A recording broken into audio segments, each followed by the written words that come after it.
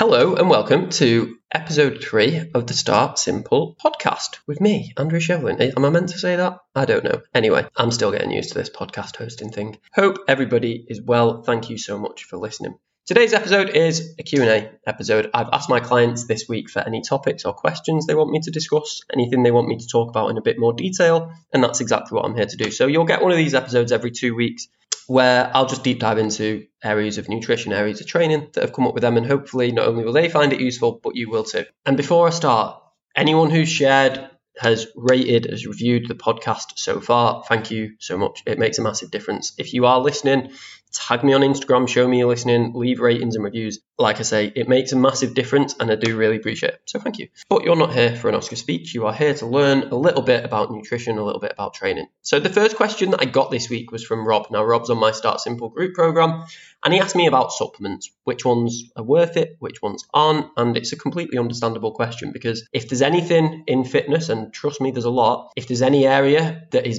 confusing, that's often overstated, I'd say supplements is a pretty good place to start. Now, the simple fact is the amount of money peddled behind supplement in the fitness industry is extremely large. And for the vast majority of people, it's just unnecessary. It's a waste of time and more importantly, it's a waste of your money. And I say that from experience. I'm that person. I've probably bought more supplements than you've had hot dinners. Trust me, your money could be spent so much more effectively elsewhere than the vast majority of supplements that are on the market. Now, first, let's just take a little step back. What a supplement actually is. Now, a supplement just means that something you are deficient in. So the idea behind a supplement is to supplement for something, in this case, in your diet, in an area that you may be deficient in. So you might take a multivitamin supplement because you don't eat enough fruit and veg, meaning you don't get enough micronutrients, you don't get enough vitamins and minerals. Now, for me personally, my advice there is that you probably need to work on the diet quality, but a multivitamin, good option. If you live in the UK, I know you've just had a nice bank holiday weekend, but you still don't get that much sunshine. So a vitamin D supplement, because vitamin D is something that's very difficult to get through your diet alone.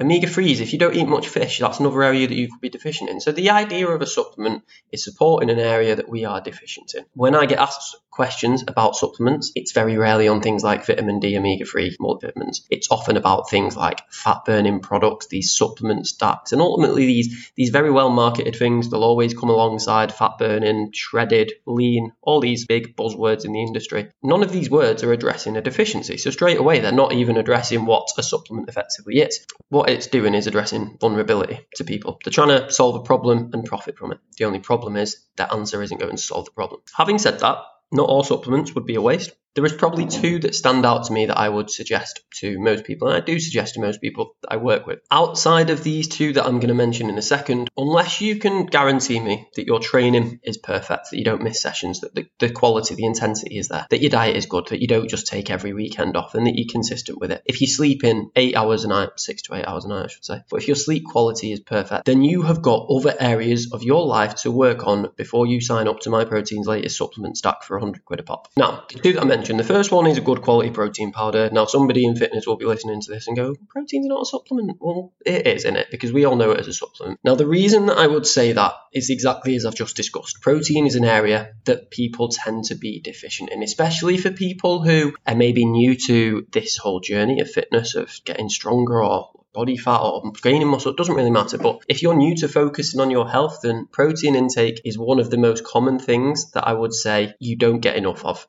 And when I talk about me new, I mean months, maybe a year, 2 years. It's likely that still protein is something that you probably don't eat enough of or get enough of through your diet. And it's one of the most difficult changes. So a protein powder is just a really easy way. You could just make a frozen smoothie in the morning, put in a scoop of protein powder, job done. It's going to bump your protein up. Again, a protein powder, it's not a magic formula. It's not any different, for instance, than you getting the protein in through a chicken breast, through a steak, through some fish. It's just an easy option to be able to use if it's something that you find difficult, okay?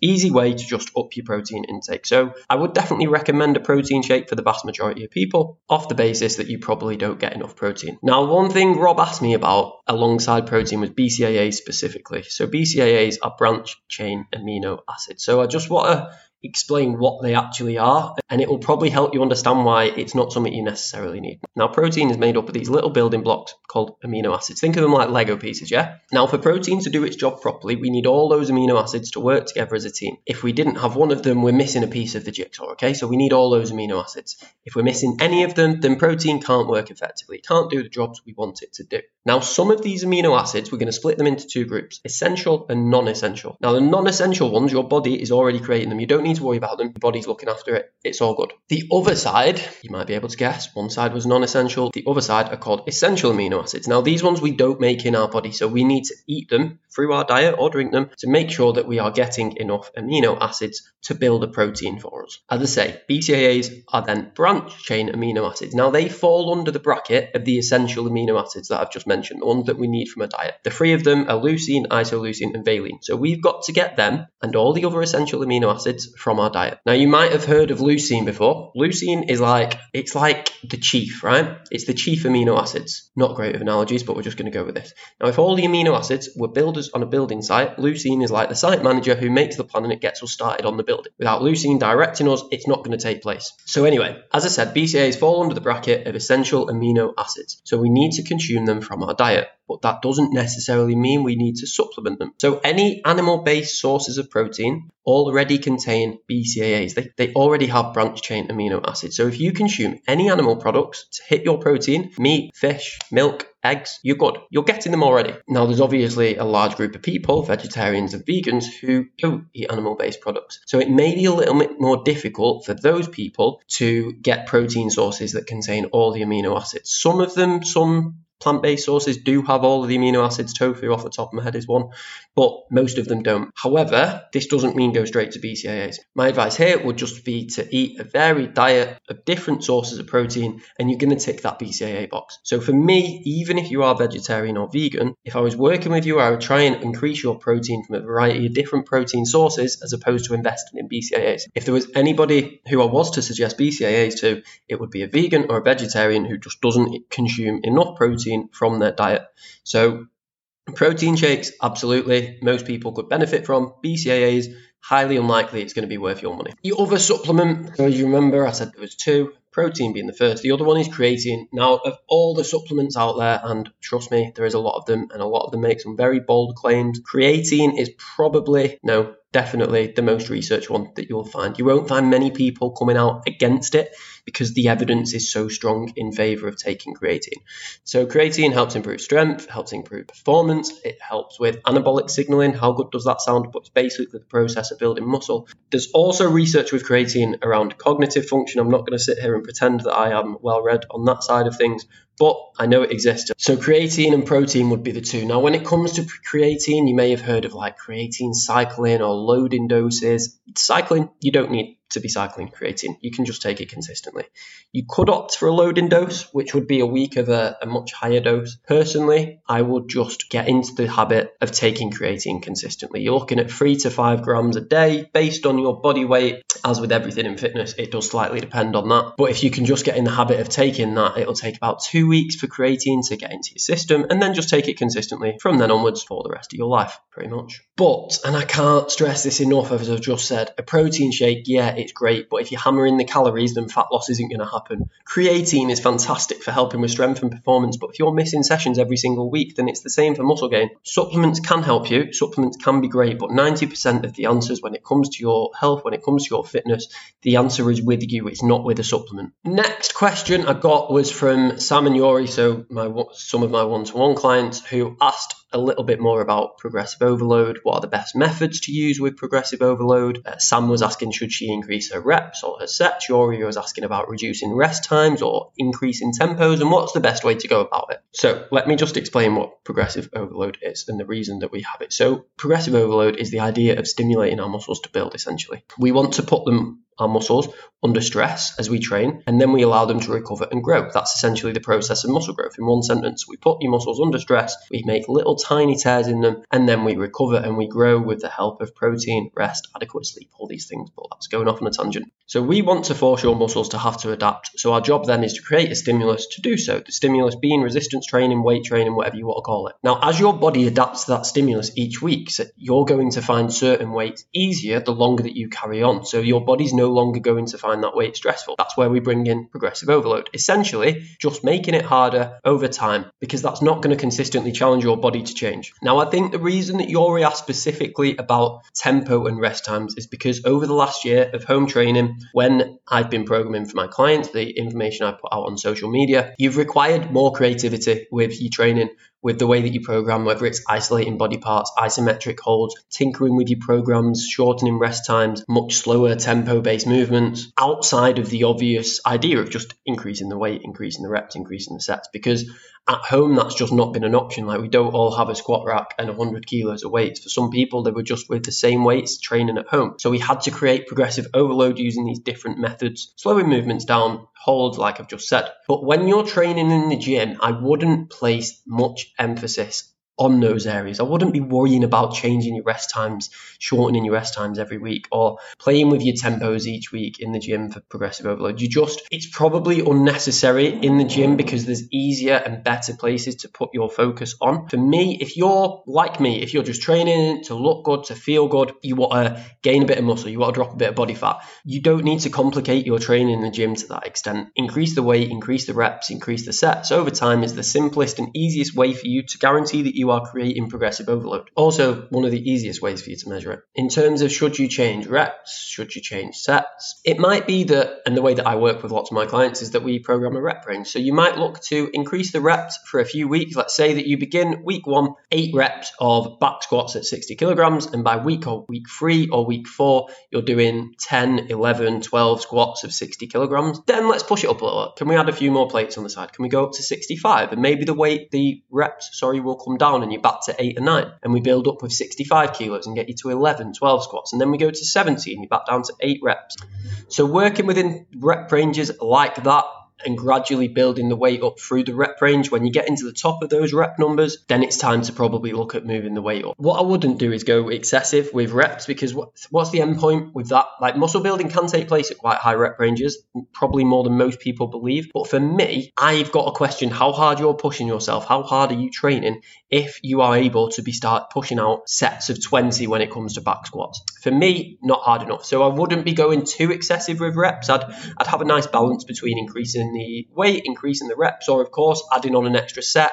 But again, I wouldn't be maybe going past 4 or 5 sets, because again, where does it end? Where's the end point? Another question came up was about eating, and eating specifically around gym, meal timing. Should you eat before? Should you eat after? What's best? When does it matter? I think it was Sarah from my one-to-one program who asked that. Now, we know from a fat loss perspective, it's our total calorie intake across the day that's most important. But in terms of calories around your training, there's definitely things that we can do to be a little bit more tactical, to be a little bit more thoughtful, and to get the best out of you. As with everything though, sometimes things can be overstated, they can be somewhat overplayed, but hopefully you're starting to gather that is the nature of the fitness industry a little bit. Now, one thing that you could do, and I suggest doing, would be carbohydrates an hour or so before a training session. It's always going to be wise. Carbohydrates are your body's preferred fuel source. We want fuel, we want energy for training sessions, so it makes complete sense to eat carbohydrates an hour before you train. It's going to be, again, individual on how much, but most people, I think a safe number would be 50 to 100 grams of carbohydrates before training would probably be a wise move. Now,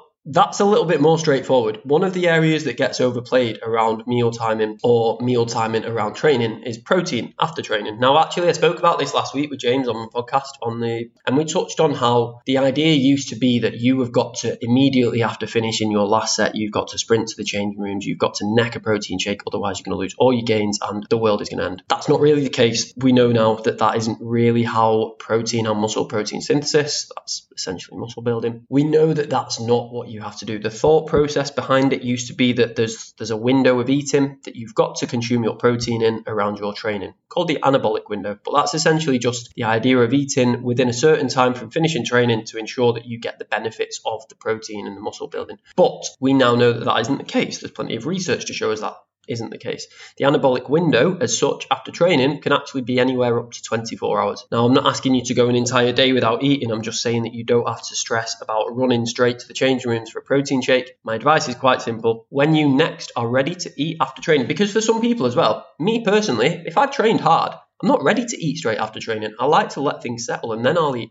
So a basic rule is the next time you go to eat after training, you make sure that you consume 20 to 30 grams of protein with it. Again, doesn't need to be any more complicated than that. If you do that, you're all good. What you could do while we're on meal timing, if we're going to be, again, a little bit more specific, would be your protein feedings across the day. So I've just talked about muscle protein synthesis. So we can stimulate that with two things. Resistance training being the obvious one. The second, with servings of protein. So what you could do is 20 to 30 grams, again, this is individual dependent on body weight, is going to stimulate muscle protein synthesis. Now for that to happen, let's say at 9 a.m. you have 25 grams of protein, you stimulate muscle protein synthesis. It takes 2 to 3 hours then for that process to take place. So you've got to wait 2 to 3 hours before you can start the process again. So if we had one serving of protein at 9 a.m, maybe at 12 o'clock we could have another protein serving, and that would stimulate the process to start again. So one idea would be spreading your protein feedings across the day instead of eating all your protein in one single meal. Protein servings regularly throughout the day, they're going to help you keep full. So it's 2 birds, 1 stone, essentially.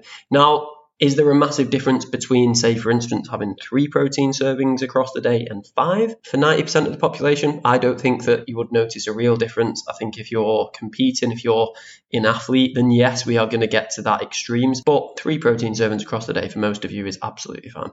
So carbs before training, protein after, caffeine before training is your best friend for the obvious reasons of having a strong coffee. But it doesn't need to be any more complex than that. You stick to those rules, your nutrition around your training, good. Now, actually, having just thought about that, always going to be a tangent, isn't there? What I would say, if fat loss is the goal, and I know for the person who asked this question, that is the case, fat loss is a goal. So what I would do then is be tempted to suggest that you try focus your calories around yourself and your lifestyle a little bit more, around maybe if there's certain times of the day where you struggle with hunger. So right, tangent.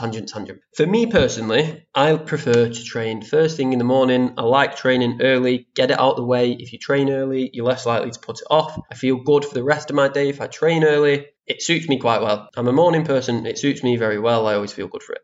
Now, despite what I've just said about carbohydrates before training, last year when I dieted for a photo shoot, I know me personally, I prefer to eat later in the day. I prefer my calories like 7 o'clock onwards. For me, is open the fridge, I'm hungry. So did it make sense when I was on a deficit and I had only a certain amount of calories to toy around with each day to put 200 calories before my training when, to be honest, I could still train pretty well anyway in the morning, as opposed to saving those calories for the evening where I'm likely to be much hungrier, a bit more peckish, and it's going to make me, most important thing, and honestly I can't stress this enough when it comes to dieting, it kept me adherent. It kept me actually sticking to my diet. So I would prioritize your calories on the areas that are going to keep you adherent to your diet, as opposed to getting too worried or stressed or overthinking your nutrition around training. The last question was cold showers. Is it a thing or is it incredibly mad? It's probably both, innit? Definitely a bit mad, but it's also definitely a thing because it's everywhere now, innit? There's a reason you've asked. It's been popularized, is that a word? It's been made a bit more mainstream via Instagram or whatever, and every man and his dogs jump in cold water anyway, don't they? But there is an awful lot of people pushing cold showers. So let's preface this first with my opinion, because some people will have seen on Instagram last year, through most of the summer, I had a thing of getting up first thing in the morning and smashing a cold shower out. Now for me, the idea behind it was to give me a bit of a kickstart. It woke me up, it got me up and something to do at the start of the day. I know I'm a bit weird, but it gave me a bit of a buzz, and then I felt, placebo or not, felt more productive from it, to be completely honest. Now, there's a few big advocates of cold showers in the fitness industry. Paul Moore is one. I think Jamie Alderton does it. He's big on them. And I know that from their perspective and the things that I've seen them put out, the reason is quite simple, and it's about mindset. It's about starting the day off, doing something difficult, doing something you maybe don't really want to do, and setting you up for the rest of the day. It's all about mindset, which I agree with. I think it does give you a really good mindset for the start of the day. It's weird, but it does. But as with everything in the world, it then gets blown out of proportion and people start making these real bold claims that just aren't completely true. So what a cold shower isn't, it is not magic. It is not supported by evidence in terms of body composition. Actually, we'll come back to body composition in a minute. But outside of diet or exercise, other than giving you a bit of a mindset shift to start the day well, it's not going to be the answer to fat loss. Listen, if you are going out on a Friday, Saturday, Sunday, smashing dominoes, booze, doing no steps, training badly, just because you've jumped in the cold shower for a minute every morning, that's not going to solve the problem. Now, before the cold shower fanboys, Wim Hof lovers, get all upset about me talking about this, settle down. I've not finished yet, because that's where cold showers, I think this is where the ideas come from. It's come from Wim Hof. If you don't know him, he's a very interesting guy. He's a very interesting guy, but he doesn't shout about cold showers. He's immersing himself in freezing cold water for long periods of a time. That is very different from you, Karen, jumping up and down in the shower for 60 seconds, going from hot to cold for a few seconds every day, right? Him immersing himself in cold water is not the cold shower that 90% of the population are pushing on Instagram. Now, as I said, I was going to come back to body composition because there has actually been, and there's definitely 2 studies that I know of, and they were quite tightly controlled studies around cold water immersion and hypertrophy. So muscle hypertrophy, basically muscle building. And it showed that cold immersion in water, so basically ice baths, after resistance training actually inhibited muscle hypertrophy. So stopped it, slowed it down. And as I say, there's a couple of studies there showing that. So in theory, if your goal was muscle gain, then a cold bath after training, not that that's what the topic is, but anyway, would not be a good idea. That's also really awkward for lots of gym owners who have got on this hype and have instilled freezing cold baths in the gym. But that's what the research says, so that's why I'm telling you about it. But back to Big Wim Hof. What he does do, and this, in my opinion, one is ignored when people are buzzing off cold showers, but it's also heavily backed by research, and I couldn't agree more with it. I've experienced it myself.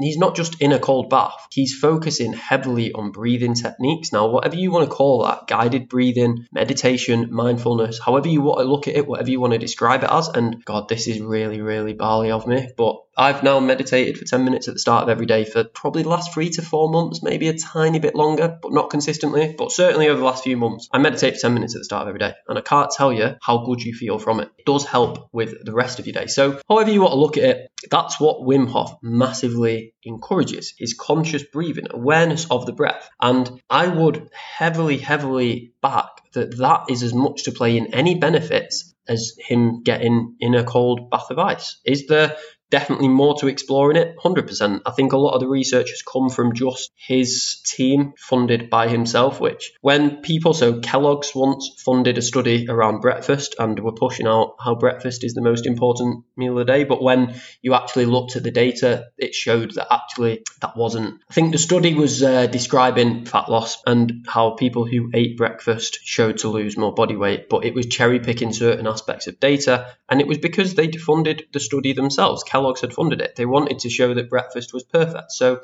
that would be one thing with Wim Hof, is that I think that his own people have funded a lot of the research. But again, I'm not knocking it at all, because I think from the guided meditation and the breathing side of things, it's not just Wim Hof who has showed massive benefits there. If you look at anything around meditation, the benefits of mindfulness, it's huge. So I would definitely encourage that. But yeah, we're not going to go too far into that, because again, I'm not going to sit here and lie and say that I'm well read up on enough of exactly his methods or exactly the research in it. But I think one thing I would say again is it's very much like supplements. I'd hazard a guess that most people listening to this could work on their sleep a little bit better, could improve the quality of their diet more, training intensity could be worked on. And for most people, like I said, when you come into somebody like myself, it's often around things like fat loss, muscle gain, working on your relationship with food. Those areas aren't going to be addressed by a cold shower. Those areas aren't going to be completely solved by a supplement, but I think it's important to have awareness and to know where focus can be placed when it does come to those things. So yes, that is the end of the podcast.